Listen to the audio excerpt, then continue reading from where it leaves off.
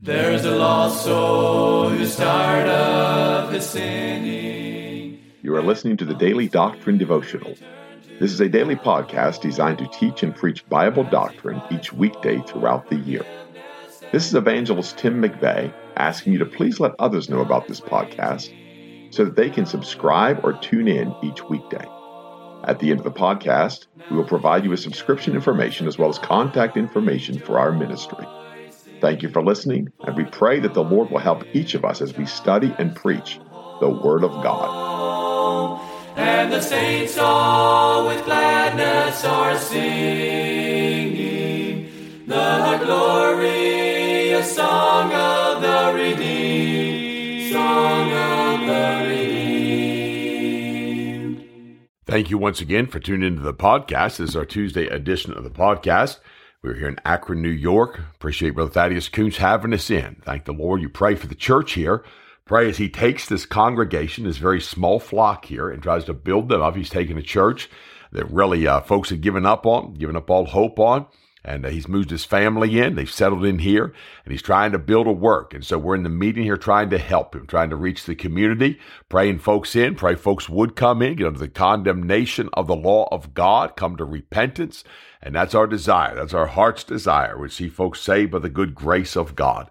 And so pray for the meeting here. And then, of course, upcoming, and we'll be home, Lord willing, on Saturday, forthcoming, and be in the Shippensburg Independent Baptist Church starting Sunday, running through the end of next week. And so continue to pray for the meeting here. Looking forward to Shippensburg, praying for the meeting there. And so we're going to be back in Matthew 12 and verse 38. Then certain of the scribes and of the Pharisees answered, saying, Master, we would see a sign from thee. And, the Jews seek a sign. They're looking for a sign. They want a sign. They want to see something unique. They want to see something special. They want to know that this is the Son of God because he's going to show them something that nobody else sees. That's why they seek a sign. The Greeks seek wisdom. And he answered and said unto them, An evil and adulterous generation seeketh after a sign, and there shall no sign be given it, but the sign of the prophet Jonas. Now, it's interesting we come to this place because we have some brethren out there today who are in a little bit of conflict over the book of Jonah. And one of the things in the book of Jonah that you must reconcile, is Jonah just a prophet for Nineveh, or is Jonah a prophet of the word of God? And I believe a lot of folks have never been taught or never seen the prophecy that Jonah prophesies. How does he prophesy that prophecy? Well, he speaks from the whale's belly. And therefore, I know folks, I've heard all kinds of things concerning Jonah, and I've heard all kinds of positions concerning Jonah. Was he alive? Was he dead? Did he have seaweed wrapped around his head when the whale vomited him up? Did he land on the seashore and begin to prophesy? But here's what the word of God said in verse 17 of Jonah 1. Now the Lord had prepared a great fish to swallow up Jonah, and Jonah was in the belly of the fish 3 days and 3 nights. So he said, you're not going to find a sign except for that sign. He said, the sign of the prophet Jonas. For as Jonas was 3 days and 3 nights in the whale's belly. So he tells you that great fish, first of all, was a whale. But then we see that Jonah prayed, chapter 2 of Jonah, verse 1, unto the Lord his God out of the fish's belly, and said, I cried by reason of mine affliction unto the Lord, and he heard me. Out of the belly of hell cried I, and thou heardest my voice. For thou hadst cast me into the deep, in the midst of the seas, and the floods compassed me about. All thy billows and thy waves passed over me. Then I said, I am cast out of thy sight, yet I will look again toward thy holy temple. Now, what really needs to be reconciled, and each one listening must reconcile this with God and with Scripture, and it's a matter of, is Jonah prophesying of Jesus Christ? Well, Jesus Christ himself tells you he was. As Jonah was 3 days and 3 nights in the whale's belly, what does he prophesy? He's prophesying of the death of Christ, the suffering of Christ, the offering of the soul of Jesus Christ out of the belly of hell, cried I. And there's no way to sugarcoat that or change that. That's what the Word of God says. But then the Son of Man is going to be 3 days and 3 nights in the heart of the earth.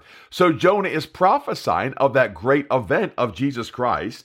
And he said, I will cast out of thy sight, yet I will look again toward thy holy temple. Why is he cast out of his sight? Because he's been made sin for us. And God has cast him out of his sight. but he's looking towards his holy temple. In fact, Psalm 18, when he cries, cry came before him, even into his ears. Another place it's reconciled that the cry came into his holy temple.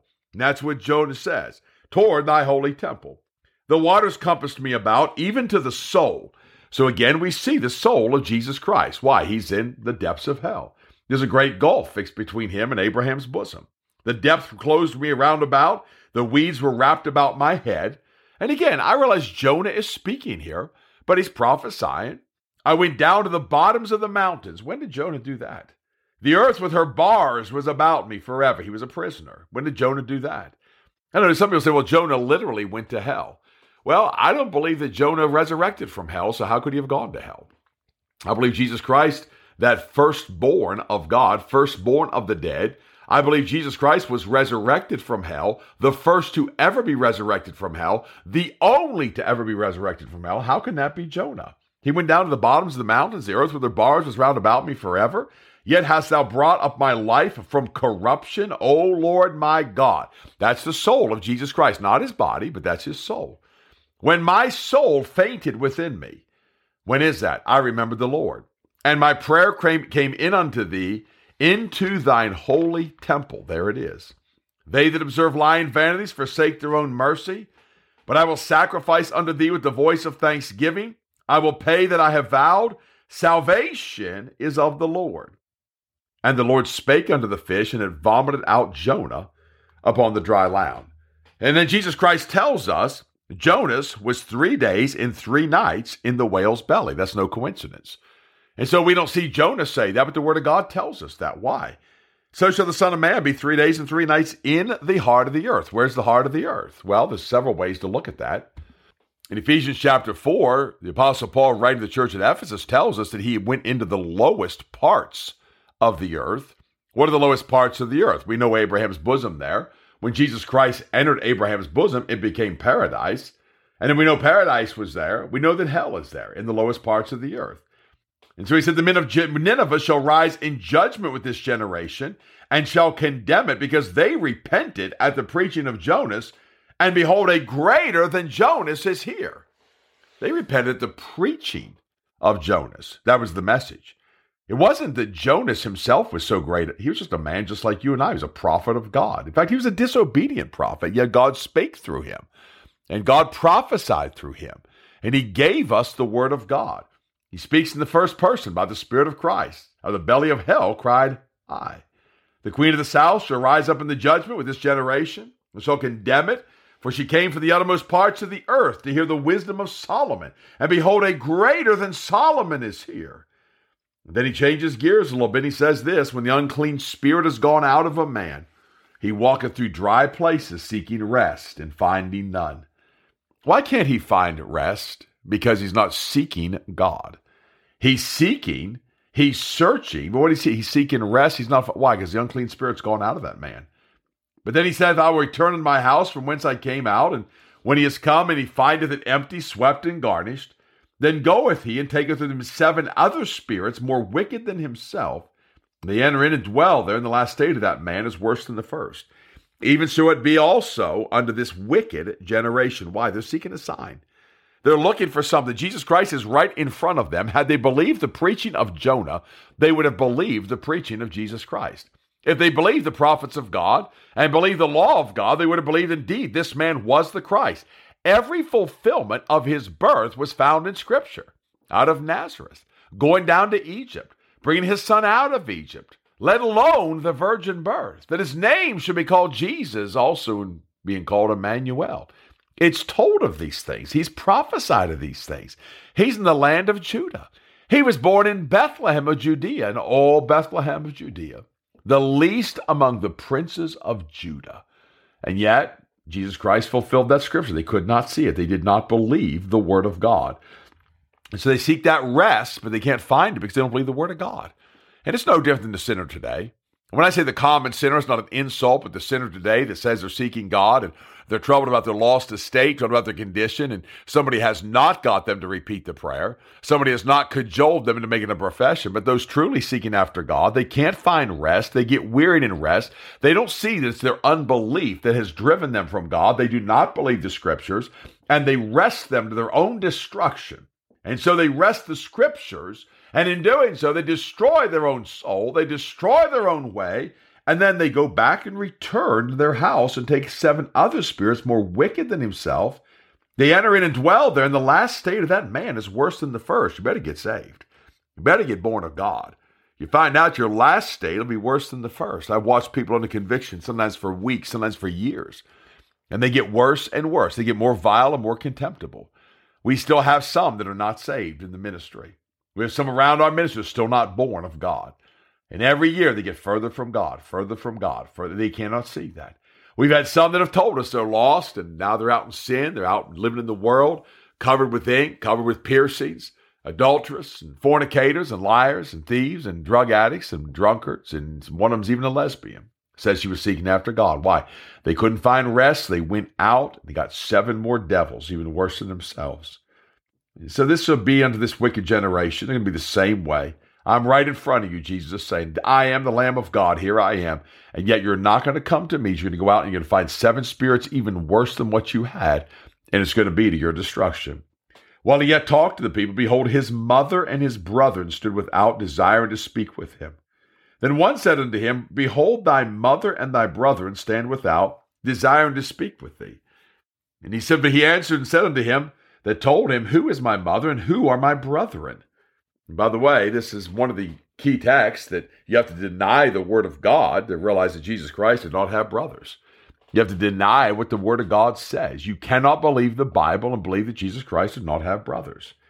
But he answered and said to them, who is my mother and who are my brethren? And he stretched forth his hand toward his disciples and said, behold my mother and my brethren.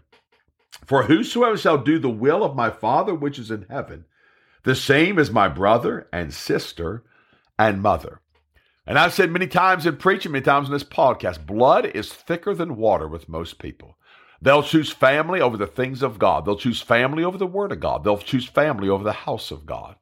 When it comes down to it, how do you know you're a disciple of Jesus Christ? Because you forsake all of them to follow him. You'd rather follow him than anything else in this world. And yet they choose all the family and all the events and all the affairs of life, and their family draws them away from God. That's why Jesus said, he that doeth the will of God, he is my brother. He's my sister, my mother. That is the fellowship that God has called us into. We walk in the light as he is in the light. We have fellowship one with another. And the blood of Jesus Christ, his Son, cleanseth us from all sin. And that's the work that God has called us unto. That's a mighty, marvelous working of the holiness of God, that God would call us into that glorious fellowship that he has with his Son, that he has with the Word of God, and invite us into that fellowship. We forsake our mother and our father, our brother or sister, and we get new brother, new father, new sister, new mother. Why? Because they're doing the will of God. That's what the Apostle Paul told us, to treat the elder women in the church as mothers. And then we treat those younger as sisters. But here's what he said, with all purity. And can I say this? If you don't kiss your sister, you ought not kiss your sister in church. Amen and amen. If you're kissing cousins, God help you. But you ought not be kissing. You ought not be hugging up on. You ought not be loving up on. You know why? He said, with all purity. And my friend, if God gives you a wife out of the house of God, what a great blessing that is. What a great joy that is. You don't go out in this wicked world and find your wife. Don't go out in this wicked world and find your husband. You let God bring your spouse. You let God bring you someone in the house of God. And then until that day when God reveals that woman's to be your wife, you entreat her as a sister. Those aged women in the church, you entreat them as mothers. You love them just like you would your own mother. You know why? Because they're the household of faith, and you do good to them. Even more than you do good to all men, you do good to those ladies, those young ladies and aged ladies alike in the house of God. You got a new family now in Jesus Christ. You got a new home in Jesus Christ. You got a new hope in Jesus Christ. And therefore, he tells them, listen, if you follow your family, you can't follow me. You can follow your daddy to hell, but you can't follow Jesus Christ. You can follow your mama to hell, but you can't follow Jesus Christ. Some folks just need to be born of God. Pray for the meetings. Pray for us tonight. Lord, we'll be back on here tomorrow with a new podcast. There's a lost soul who's tired of his sinning, and he longs to return to the Lord as he cries for forgiveness and mercy. God is waiting. You have been listening to the Daily Doctrine Podcast with Evangelist Tim McVeigh. For correspondence, please contact us through our website and someevangelists.com, and use the contact form to connect with us. You may also subscribe to the podcast through our website, or search for Daily Doctrine Evangelist Tim McVeigh on iTunes, Google Podcasts, Spotify, Audible, or Amazon. To write to us, please use our church address, which is Manasseh Community Baptist Church, 70 Back Hollow Road, Blaine, Pennsylvania, 17006. Thank you for listening, and we pray that the Lord will help each of us as we study and preach the Word of God. Don't forget to subscribe and tune in tomorrow. And remember to look up, for your redemption draweth nigh. There only was strife. Now the angels of God are rejoicing, for the prodigal child has come home, and the saints all with gladness are singing.